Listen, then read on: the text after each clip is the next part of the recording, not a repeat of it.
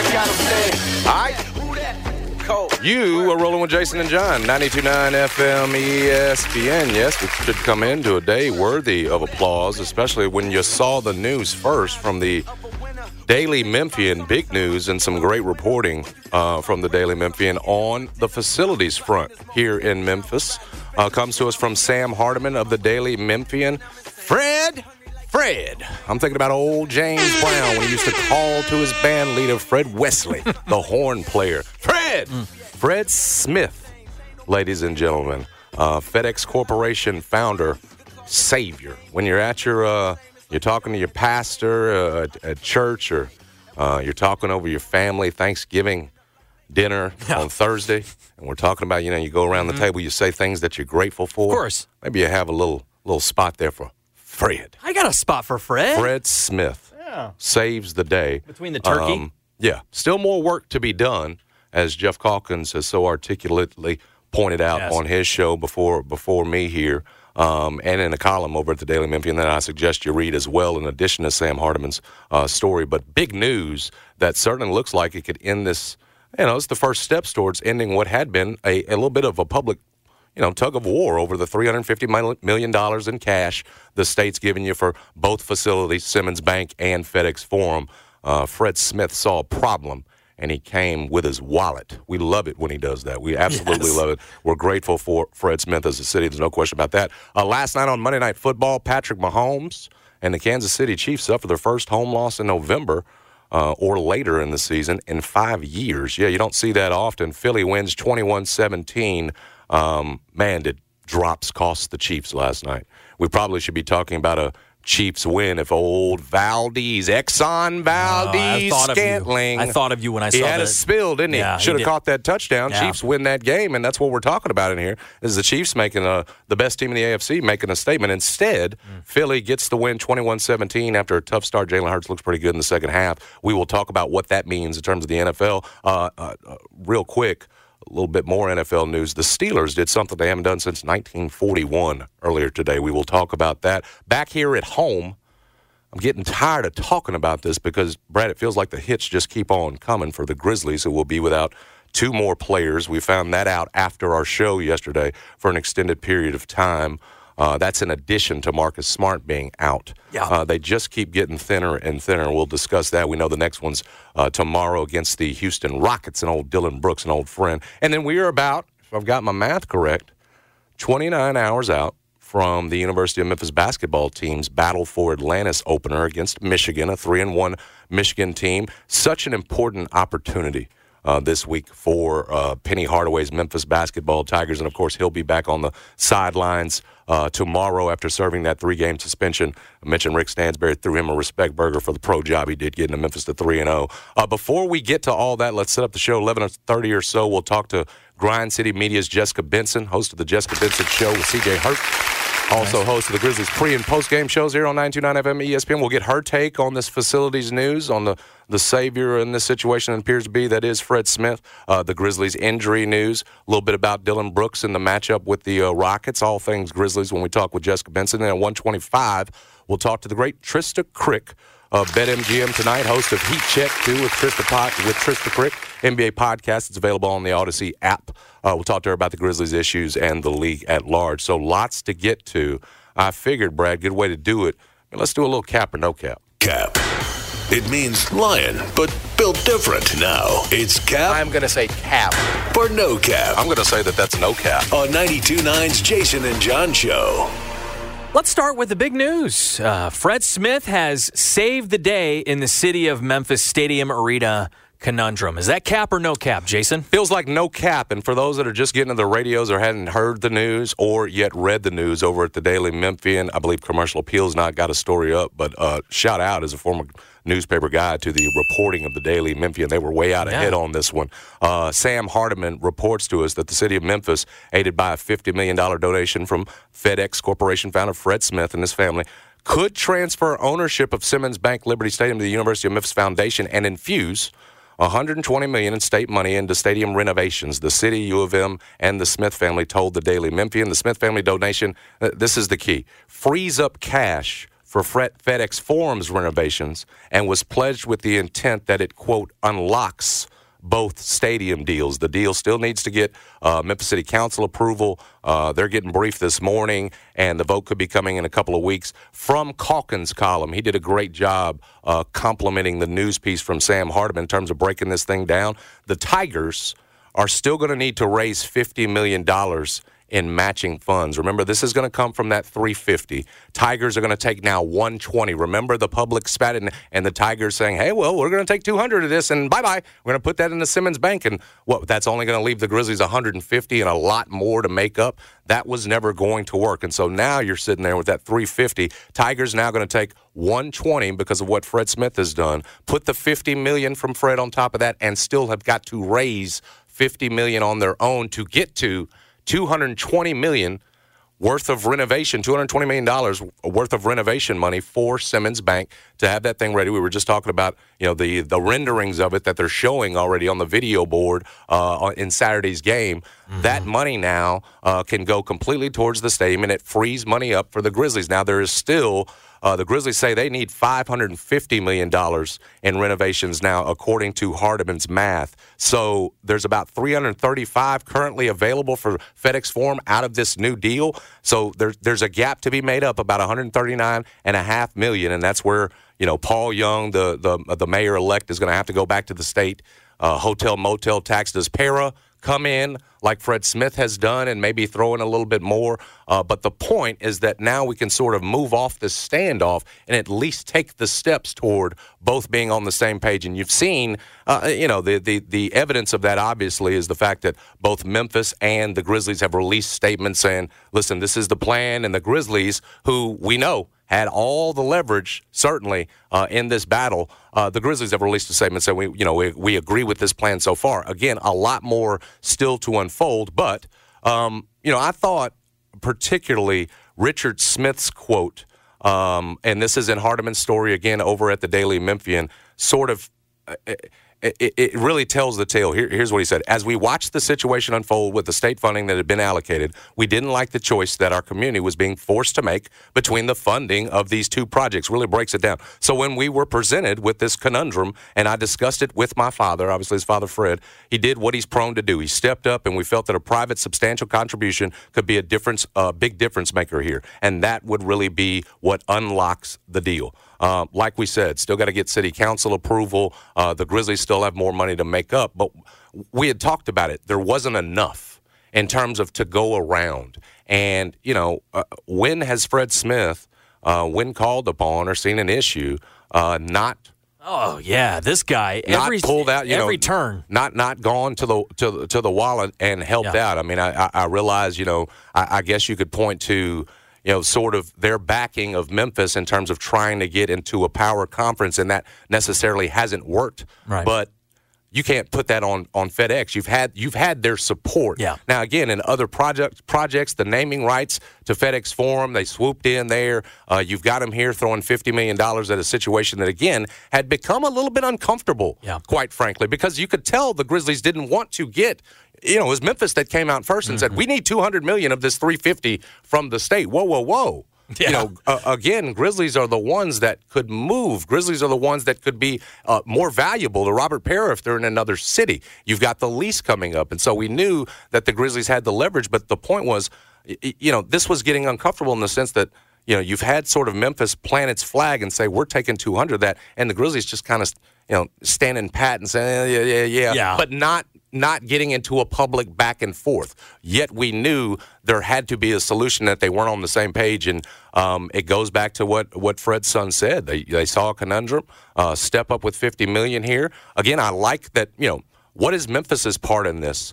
They should have to contribute as well. And that, again, will it be a challenge to raise $50 million on their own and match Fred's donation here? Sure, it will be. But they absolutely shouldn't. And I think on the other side, if you're talking about the Grizzlies and all the leverage they have, that's all true. But, and we said this when this first started.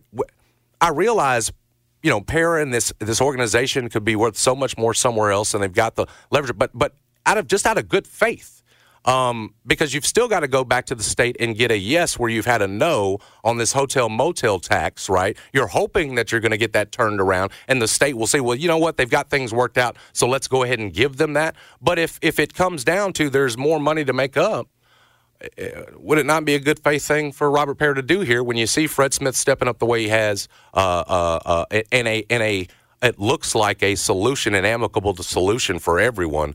If Robert Pear's got to throw in a few million, hey, I know he's not worth what he was maybe 6 months ago, but come on, is that is that not, to me it seems appropriate if they get into a situation like that. Well, and I think the two things I am most impressed with this situation is first the $50 million, because it feels like cutting a car note in half. If you're like, let's say you get a $30,000 car note, and it's like taking it and making it 15 and saying you only got to raise $7,500 in normal person terms. Mm-hmm. So that's exciting, and you're going to get that stadium done. But the Wexler Grizzlies thing, I give them a lot of credit. I thought that was the big news coming out of this, because it seemingly right now they're happy with this, right? Mm-hmm. I mean, that's good news. Again, with still money to make up, but now that gap is not as wide. Now Fred's come in, taking care of the University of Memphis side. And again, I would tell you, I mean, when you see the situation where Fred stepped up, Memphis is doing its part now and having to raise the $50 million. And I tell you,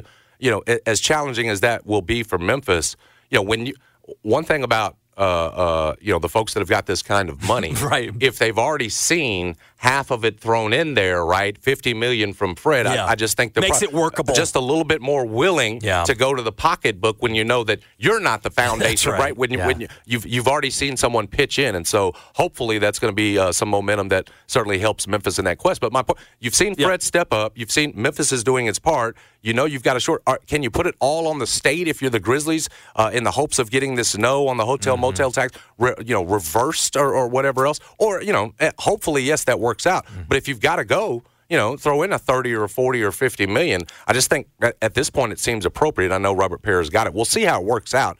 Like Jeff said, I think the most important work is still to be done. But Fred has swooped in here, it feels like, to save the day. And absolutely, it feels like in getting everyone on the same page, you've now taken that step forward to what feels like I said, it's going to be a pretty amicable solution, and you'll have both of your facilities upgraded in a major way, in a way that you can feel. Obviously, this feels good. This is really good. This was good news for Memphis, and certainly welcome news that you can read over at the Daily Memphian. Well said. Grizzlies now, their game tomorrow against Dillon Brooks, and the Grizzlies' injury issues are going to keep them out of the playoffs as we look ahead to the playoffs. Is it cap or no cap, Jason? We got some more news. Well, we mentioned I got Rockets on Wednesday. You said that. I got Dillon Brooks, 12 more without Ja Morant. And after the Rockets, you've got Phoenix on Friday, Minnesota on Sunday.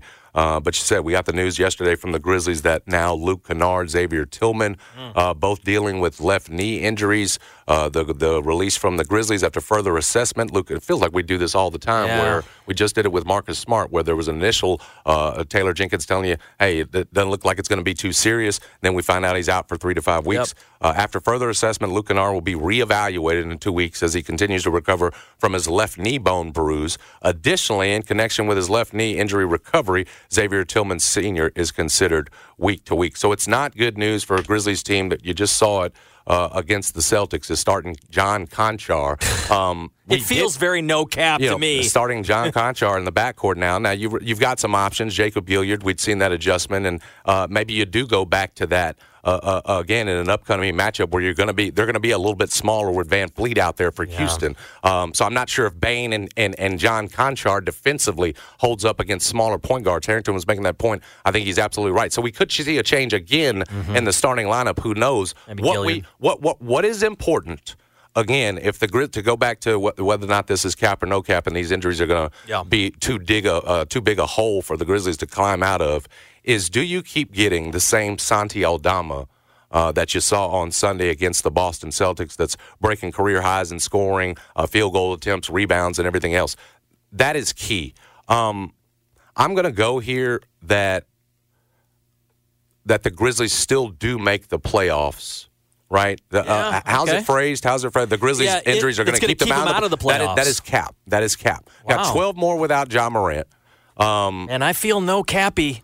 There ain't much momentum in terms of how many you feel like you can pull out of that. I mean, whether it's 2, 3, 4, whatever it is, it's going to be a big hole for Ja Morant. Yeah. But I think the thing that gives me some hope is what I've seen recently from Santi Aldama. Okay. Again, that's a different level of offensive option, what you've gotten from him the last couple of games. It opens something up. A level of option, a ceiling that you weren't getting out of Zaire Williams, that you weren't getting out of, you've already been through the Jake LaRavia thing. When anything other than Marcus Smart, you weren't getting that production. And so having that kind of production from the three, it could be the difference in getting 3 or 4 wins out of these next 12 possibly. Again, it doesn't feel like they can lose another body. I mean, it's that thin in terms of margin for error when you're talking about now Luke Kennard and Xavier being out for more than just a day-to-day situation. But I think with Santi's improvement, and we're getting FIBA Santi essentially, and the fact that you've got 12 more here, I'm just holding out hope. And maybe I'm being too optimistic, but again, at least you've got more production in that starting lineup. Again, the big question now is what are you going to get from that bench? Yeah. You can't play Derrick Rose on back-to-backs. Can you get anything from him from the bench? Where's the production going to come from? Because that was the issue against the Celtics, especially when it's going to have to. Yeah. That's the issue against the Celtics when you're putting Santi Aldama into the starting lineup. But I want to keep it that way for now, Santi, just because, again, at the 3 spot for now, he's the most productive thing you've got. Hopefully it is not too big of a hole. These injuries just blow after blow coming, that it's going to keep you out of the playoffs. Still got faith in Ja Morant coming back and making guys better, but it's getting awfully close now. And again, the hope is that you can get 3 or 4 more out of these 12. That's my hope. I like the optimism. That's good. Yeah, why not? Yeah, I mean, no, seriously. Again, we need it. It's based on we've seen good things from Santi. You're right. You cannot afford him or any of your key dogs, Bain or Jaren. At this point, Brad, your back's against the wall. Yep. You just don't have the bodies. Let's go to last night's game. The Philadelphia Eagles are the best team in the NFL, Jason. Is that cap or no cap? It's no cap. Oh. The Philadelphia Eagles are the best team in the NFL and improved to 9-1 last night for the second straight season. They were 9-1 last year. They're the first team to do that, win 9 of their first 10 games to start the year since the 2005 Colts. So what they're doing, pretty impressive. Win 21-17, like we said, over the Kansas City Chiefs. And over the last few weeks, they've knocked off the Dolphins, the Cowboys, the Chiefs on the road. They've got the Bills coming up, 49ers and Cowboys, so it's not going to get much easier. Even the Seahawks here, that game at Seattle, so that's one you can't just chalk up as a W. Hurts did not play well early, and I realize for those listening to me right now, you might have looked at the effort of that Philadelphia team. They were outgained in that game by Kansas City. Jalen Hurts looked absolutely dreadful in the first half, was sacked 5 times. Let me tell you something, and I've been saying it. The most impressive thing about Kansas City right now is its defense. Yes. This Steve Spagnuolo-led defense that is third. I went back and checked it after last night. They're third in scoring defense in the NFL behind only the Niners and the Ravens. They've been the most impressive thing about this football team. And they're the reason they beat Miami a couple of weeks ago. Yes. And so that was the thing, again, with Patrick Mahomes, Travis Kelce turning the ball over twice in the red zone. It was really that Chiefs defense getting after Jalen Hurts that had them in position to win that game. Before I get to my Eagles point, yes, I know Patrick, even after the Eagles take the lead there late, a lead that they would hold on there till the end, Patrick Mahomes, as great as he is, had a chance to win that game if Valdez-Scantling catches that deep ball. Got a leak. And then I'm probably saying something different today in terms of whether or not the Eagles are the best team in the NFL. Obviously, the Chiefs representing the best of the AFC. That said, the Eagles found a way. And even in getting outgained, they hit the big shot late to Devontae Smith. You know, A.J. Brown had just 1 catch in that game. Yes. He did not have a good game at all. To go back to, the defensive performance by the Chiefs to shut down A.J. Brown. Yes. Right? And still win the game. I mean, to be in position to win, they shut down A.J. Brown that game, but yet Jalen Hurts, who had struggled, finds Devontae Smith there late for the big one. It finally pops for him. He only threw for 150 yards in that game, also threw a pick. They find a way, again, to get it done in a place where Patrick Mahomes does not lose in the month of November. Yeah. And at some point, you've got to tip your hat to that. They lose both their offensive coordinator, defensive coordinator in the offseason. They come back, Sirianni replaces those guys, and know, as Jalen Hurts said afterward, they have not played their best football yet, and that you look up, and they're the first team to win 9 out of their first 10 in back-to-back seasons since 2005. That's crazy. I mean, at some point, you've got to call that the best. Now, again, is Jalen Hurts fully healthy? Is he going to hold up the rest of the season? I have my doubts, especially. It just looks like the way he's crumbling before sacks, the way he's not putting his head down, trying to run over people as he's done in the past, you can tell he is bothered. It's going to be key for them that he is able to hold up. But that said, man, when they had to get it done, and at the end, when they could not get stops last year of Patrick Mahomes in the Super Bowl, it's why they lost. In the end, they're getting after him, forcing an intentional grounding, a 4th and 25 down that the Kansas City, frankly, in that situation, they had 3 drops on that final drive. Even the tight end could have caught the 25-yard heave by Patrick Mahomes on last down.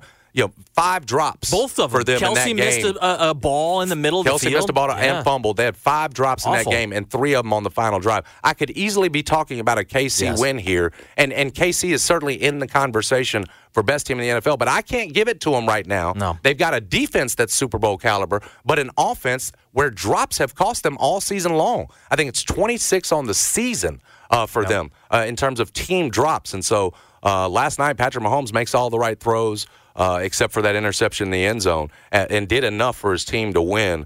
Because of these drops that have plagued them all season, they're not able to. Philadelphia, even when playing poorly, finds a way to win. That's what the great teams do. Yeah. And so right now, yes, as of 10 games in, Philadelphia Eagles are absolutely the best team in the NFL. That's a good answer. I think you're right. Memphis, the final one here. Memphis Tigers basketball will win the battle for Atlantis this week. Is that cap or no cap? The whole thing. We know the history. It's been since 2013 that Memphis won one of these early season tournaments. That was the Old Spice Classic, which is essentially the same event they played in last year. They've changed the name to the ESPN Events Invitational. We remember what happened, the off-the-backboard shot by Seton Hall. You lose the first one. You end up playing Nebraska and Stanford. This week, it could go similarly. This Michigan team right now, I know they're 3-1, coming off that loss to Long Beach, but listen, this is a game that Ken Palm's got as a 1-point game, and I imagine when that line comes out tomorrow, this is something John would be talking about from you if he wasn't in Aruba. It's going to be about a point or a point and a half. Close. Ken Palm's got it as a 1-point Memphis win. Memphis desperately needs this one. I told you I'm a little bit concerned because now you've got a Michigan team that's on high alert coming off of a loss. You don't have one that's getting the big head, thinks it should be ranked, that kind of thing. So whether it's Phil Martelli, who had been serving as interim head coach while Juwan's out for a health issue that the word was he was going to be back for the battle for Atlantis. We'll see whether it's him or Juwan Howard. They're going to be on high alert again coming off of a loss. Memphis cannot afford to get into a situation this year when we've already seen that Missouri win isn't as quality a win as it was because, again, Missouri goes out and loses to an 0-5 Jackson State team. You need opportunities. You need quad one opportunities, and losing to a Michigan and having to likely face a Stanford, Brad, in the second round instead of an Arkansas team that, yes, too, is coming off of a loss to Greensboro, but is still ranked 20, still higher at Ken Palm than you are, 29, 30. You need those opportunities. And so it's so important, again, that Memphis comes out with a win tomorrow. That game, 4 p.m. against Michigan. Again, I have not seen that. I suppose that line will come out at some point today, but Ken Palm's got it as a 1-point Memphis win, so I imagine it's going to be around a point and a half. Do they give Michigan the old Big Ten lean or whatever else? Maybe they do at this point. But I from what I'd seen just by my eyeballs, I would favor the Tigers. We'll see how it goes. I'm on Ken Palm's side here. But again, Brad, even if you get to that second day on Thursday on Thanksgiving and you're playing Arkansas and you lose, that is still more of a quality game, right, than it would be if you're playing a Stanford in there. So that's why I just, as urgently as we were talking about Missouri and how much Memphis needed that win, because it was gettable. And we saw it in terms of what it did for them analytically. You're right outside the AP top 25 at 26. It's still right now I think probably going to be a quad 2 for you. These are going to be opportunities, though, that hopefully stick this week. And if we're going back to whether or not Memphis can do this, listen, the program history has not been good of late with this. Like we mentioned, Josh beat Siena, Oklahoma State, Siena, LSU, Oklahoma State back in 2013. Last time you won one of these,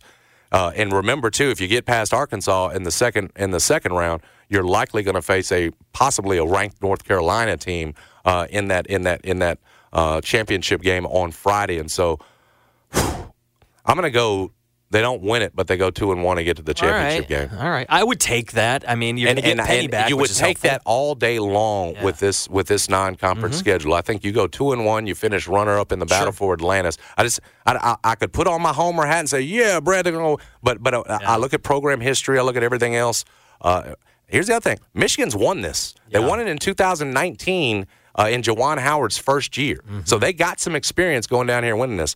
Just a crucial game for the Tigers on Wednesday because, again, you talk about Fred Smith and how he sort of unlocked the facilities conundrum.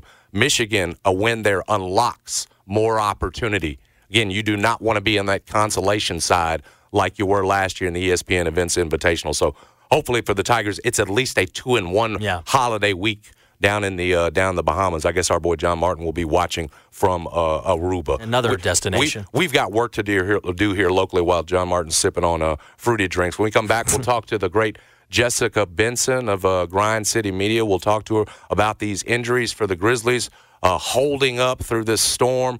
Now Kennard Tillman out for an extended period of time. That's the latest. I mean, we hadn't even talked to her since Marcus Smart, since we got that news that he's going to be out 3 to 5 weeks. So what do you do now? How much did we like what we saw from Santi? And can you hold it down over these next 12 until John Morant gets back? We'll talk about that with Jessica Benson when we get back. You're listening to Jason and John, 92.9 FM, ESPN. Jessica Benson is the host of the Jessica Benson Show with CJ Hurt at grindcitymedia.com. She's also a host of the Grizzlies pre- and post-game shows, which you can hear right here on 92.9 FM ESPN. You can follow her on X at Jess Benson TV. Jess, we could start this real dreary and talk about all the injuries the Memphis Grizzlies just can't seem to get away from. Seem like another body drops every day. But first, let's on a sunny note, how about old Fred Smith coming on through? A day of celebration, Jason. Don't you feel like you should just go FedEx someone a gift for the holidays? I kind of do. I kind of do. I know. I kind of do. Me too. I use FedEx every week. One of my clothing rental services uses FedEx. And next time I send it off, I'm just going to give it a little kiss and say thank you, FedEx, for your existence and your help in this matter. I think that's an appropriate thing to do. Doesn't it feel like this is a nice little first step into everybody being on the same page and us looking one day at FedEx Forum, updated with beautiful renovations, and Simmons Bank, both done the same thing? Everybody gets what they want? Oh, I can't wait for those. I'm a sucker for renovation drawings and renderings because they're always so fun to look at. But I think you nailed it with it's a great first step, right? And that's the thing. It's a huge step in the right direction, and that's something to be celebrated because it felt as if this stadium debacle was at a bit of a standstill, and it didn't feel like there was much movement going either way. And so seeing the comments made by Jason Wexler, the president of the Grizzlies, publicly supporting this morning. Obviously, the comments from the University of Memphis going to be in full support. Mayor Paul Young has now said he's in full support of this project. All of that is good news. And while there's still, work to be done, Grizzlies still have a lease to get done. The university has $50 million to raise. Paul Young might need to take a couple trips to Nashville to ask for some more money from the state. Yep. But ultimately, everyone gets to look at FedEx as a helper. And that's what FedEx has been so many times. Like, it's a beacon of success in the city, a Fortune 500 company, a company that was huge in the Grizzlies moving to Memphis in the first place. And that's what has turned this discussion of who deserves it more into more of a solution-based way moving forward. And it's no secret how important the Grizzlies are to Memphis, and they are the entity that always could have the ability to leave. Do I think there has ever been a true threat of them up and leaving? No, but in comparison to a university that solely exists in Memphis, the argument can certainly be made. And now you have at least a path moving forward where both entities feel as if they are being taken care of. And I think something that, isn't going to draw the biggest of headlines in this story, but is of so much importance if it does ultimately get done, is if the university gains control of the stadium. Like, that's huge. This city has a proud athletic department with goals of not getting left behind, and a critical piece moving forward could be the university simply having control of the place where their football team plays its games, and that's just so big. And, University of Memphis is so important to the city, equally important in my eyes, and having the opportunity for them to see a win in this situation is just something that lets you feel a little good going into Thanksgiving. Well, I'm glad you mentioned that because if it does we do get to a point, I know there's been a little bit of back and forth on this since the initial reporting, but if we do get to a point where the University of Memphis is in control of that stadium, that changes so much in terms of possibilities and opportunities for them, and we know what their ultimate quest is in terms of getting to a Power 5 conference, all that kind of stuff. But as it relates to the job that Mayor Jim Strickland has done and going out with a big ask, right, seeking the money from the state in the first place, if it gets to a point where also that this plan gets to a point where you're transferring over city control to Memphis, he's got to get a lot of, I know we give Dr. Harrington a ton of credit, for helping get the Grizzlies here. That was during his tenure. I mean, if Strick gets this done, and I know Paul Young still got work to do, still got to go back to the state, but don't we have to give him a ton and a ton more if Memphis gets in a spot where it's got control of that stadium? Oh, absolutely, and especially if Memphis gets to a spot where it's not ultimately left behind, and whatever the end game is for conference realignment, and that has been a critical piece of the Memphis athletic story for years now, since the early flirtations with the Big 12 to getting passed over time and time again to not being like an SMU who can pay its way into the ACC. It's now sitting in the American and wants to hopefully be in a position where if there is a day where, the country of college football breaks off into the haves and the have-nots really are left behind, Memphis can't be at risk of being one of those schools that gets left behind. And the stadium has been such a pivotal, piece of that bigger picture for them. And so, yes, you give Mayor Jim Strickland and the relationships that he has fostered and worked through. I mean, it's a really tricky situation. And so that in, concurrence with getting a really nice gift, the biggest gift in University of Memphis history from Fred Smith and FedEx. I mean, there's a lot of accolades to go around if this, as it looks to be going in the right direction. Exactly. There's a lot of people who should be praised for making this happen in Memphis. All right. What do we make of the Grizzlies' chances now with this news in the wake of now after Marcus Smart's injury news? We get the news on Kennard and Tillman that they'll be out for an extended period of time. Chances of salvaging this in a way that's still enough wins over the next 12 that when Ja comes back, you're not in so far a hole that you can't make the playoffs. How are you feeling right now, even though what body's down? I did make the point, nice to see Santi step up and finally get some production. Where are you at just in terms of salvaging, as much as you can out of these next 12? Well, you're at the point where you're schedule watching and see other injuries pop up around the NBA and say, that might benefit the Grizzlies. I know Jaden McDaniels went down for the Minnesota Timberwolves last night, and he's been a critical piece of their defensive efforts, especially this season. I don't know. It's hard to feel overly confident, but the one thing you can rest on, and I guess it's more importantly, two things you can rest on, is there have been three players who have played in every game for the Grizzlies thus far this season, and they are David Roddy, and no offense to David Roddy, but he's in a different category than Jaren Jackson Jr. and Desmond Bane. Yep. And they have been awesome, and especially Desmond Bane has just been consistently the best number one option for this group, which he already knew he was going to have to be with John Morant's absence, but that's just been highlighted further with all of the injuries around him. And so if he's on the court, you're at this point where he plays well enough, and if Jaren Jackson Jr. is right up there with him, playing well enough as a duo, they'll continue to compete. And it does help having someone like Asante Aldama emerge and being utilized mostly out of necessity of filling, that starting wing position, but having the creative ability to be like, hey, our power forward could get hot, could be a great, 3-point option for us. Oh, look, he's going to go make 6 threes. We shift him into that role, and it allows the Grizzlies, as the case on Sunday night, to compete against the best team in the NBA. A lot of people looked at that Grizzlies-Celtics game and assumed it would just be a blowout. Yep. Like the Celtics are going to show up like that big old AAU team that shows up just looking bigger and better and badder and stronger than, the little scrappy team that comes in and can't do anything. And instead we got an idea of, what it used to feel like for the next man up mentality. Now the sustainability of that gets tricky when you look at, a rivalry in the Grizzlies versus Dillon Brooks playing out tomorrow in Houston. You get the Suns. We'll see if, finally seeing the big three perhaps with Beal and Devin Booker and Kevin Durant. And then you get the Timberwolves. And then you get the Jazz, a team that's gotten the best of you twice. And the Mavs, the Suns, the Mavs, the Rockets, the Thunder. And there's just not a lot of breathing room for the Grizzlies in this stretch of games as they continue these next 12 without Ja.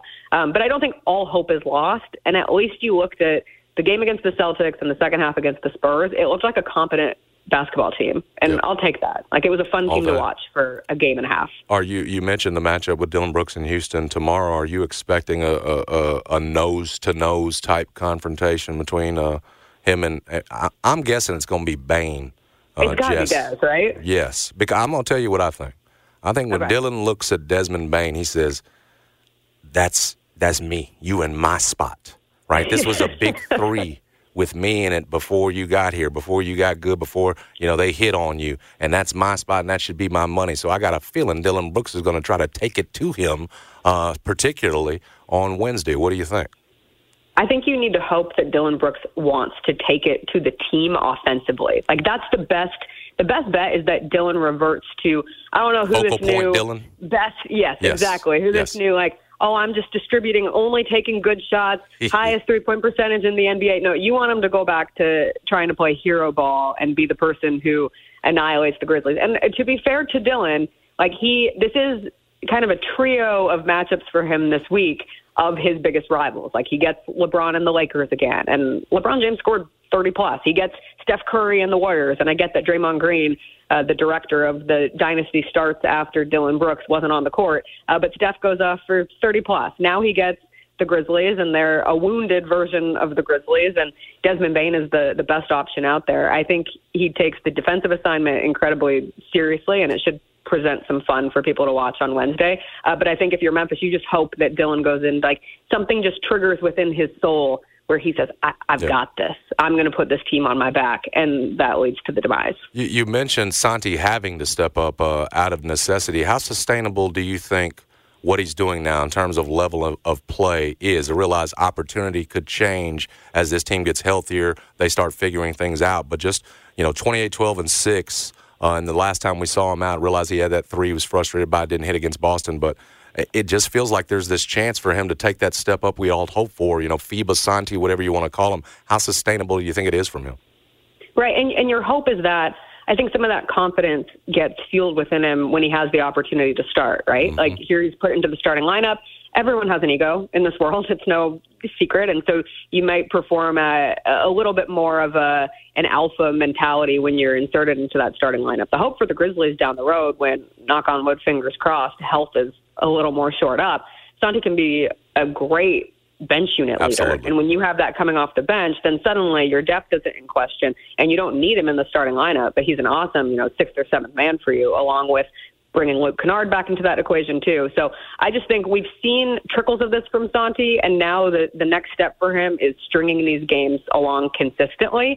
And, that very well could happen. This is his third year and having the opportunity to have a little bit more authority. We saw it last year, even, in the necessity of him filling in for Jaren early in the season at the 4 when Jaren was injured last year. And so he has accepted these moments where more has been called upon him. I love the trickery. I love the passes, but maybe just shore up some of those and don't always try to shoot for the moon with the highlight reel and keep the ball safe and sound. Yep. We're talking with Jessica Benson of Grind City Media and the Memphis Grizzlies. All right, turning it now to the NBA at large. Are you Boston's best team in the league or Denver's best team in the league, or is it somebody else in terms of that setting the standard for you right now?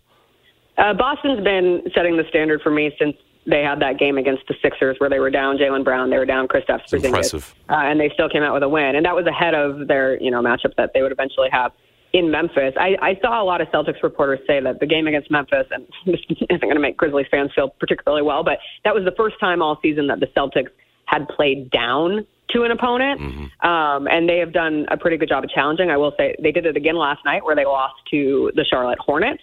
So maybe dubbing them the definitive best team in the NBA was a little premature. That's the fun of this part of the season when everyone's played less than 15 games. But I think what the Nuggets have been able to get without Jamal Murray has been impressive. And at this point, it's enough of a sample size that you can see true sustainability for them, at 10-4, tied for first in the West right now. But they got a big win last night over the Pistons, despite Nikola Jokic getting ejected from that game in the second quarter. Another just dummy ejection for a star player. But to see how Reggie Jackson has really stepped up in Jamal Murray's absence, I think has been incredibly promising for the Nuggets. And, between him and Kentavious Caldwell-Pope and Aaron Gordon, they're working as a unit there. Christian Brown has been big for them off the bench too. So I would put, the Nuggets in the West and the Celtics in the East and everyone else kind of falling in line. But there's been really high-level basketball being played between some of these teams. I've been so impressed by the Minnesota Timberwolves, and I can't wait to see that game with them in the building on Sunday. 2 college football questions for you, Jess. The first is Memphis. Now, you come off the loss to SMU, you're 8-3, you got a chance to win 10 games for, I believe it's just the 5th time in school history. Has enough progress been made, Jess, is the way I guess I would frame that question. How should we be feeling about Memphis football in this place that it sits? I think this is my least favorite question in Memphis sports at the moment. It's tough. And it's just it's so hard because it's tough because there's no clear answer, right? Like, by all means, 8-3 should feel good-ish. It should. And listen, it should, exactly. But it doesn't. And a part of it is because of the competition level in the American and going into this year, here you don't have to fight against the Houstons, the Cincinnatis, the UCFs of the world anymore. This should be Memphis's conference to dominate, and they won't be a representative in the AAC championship game. And every time they have faced a team that is good, they have played just poorly enough to not get over the hump, be it SMU this past week, Mizzou, Tulane. Those are your 3 losses, and then you're able to come up with wins against the, quote-unquote, inferior teams that you're facing throughout the season. And so it creates this level of just the only thing worse than feeling really bad about your team is feeling agnostic about your team. 1,000%. And I feel like that's where the Tigers are at this point. And so eventually you have to figure out, like, is the team built as it is under Ryan Silverfield and what he's been doing? And I've made it perfectly clear. I love Coach Silverfield. I think he's a outstanding coach and leader and has been in a position where it's been hard to take over a program that reached its highest heights under Mike Norvell and the year in the Cotton Bowl. And it will always feel like you're chasing that kind of like fantastical success.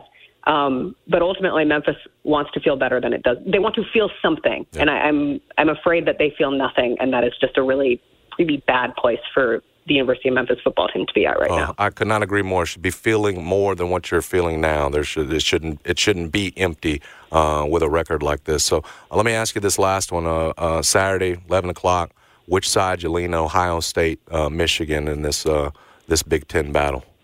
Oh, I got to take begrudgingly Michigan. They are not America's team. Nope. They are just Michigan dealing with a significant scandal. And this game will have all the eyeballs upon it. But I do think Michigan is a better-built team at this point.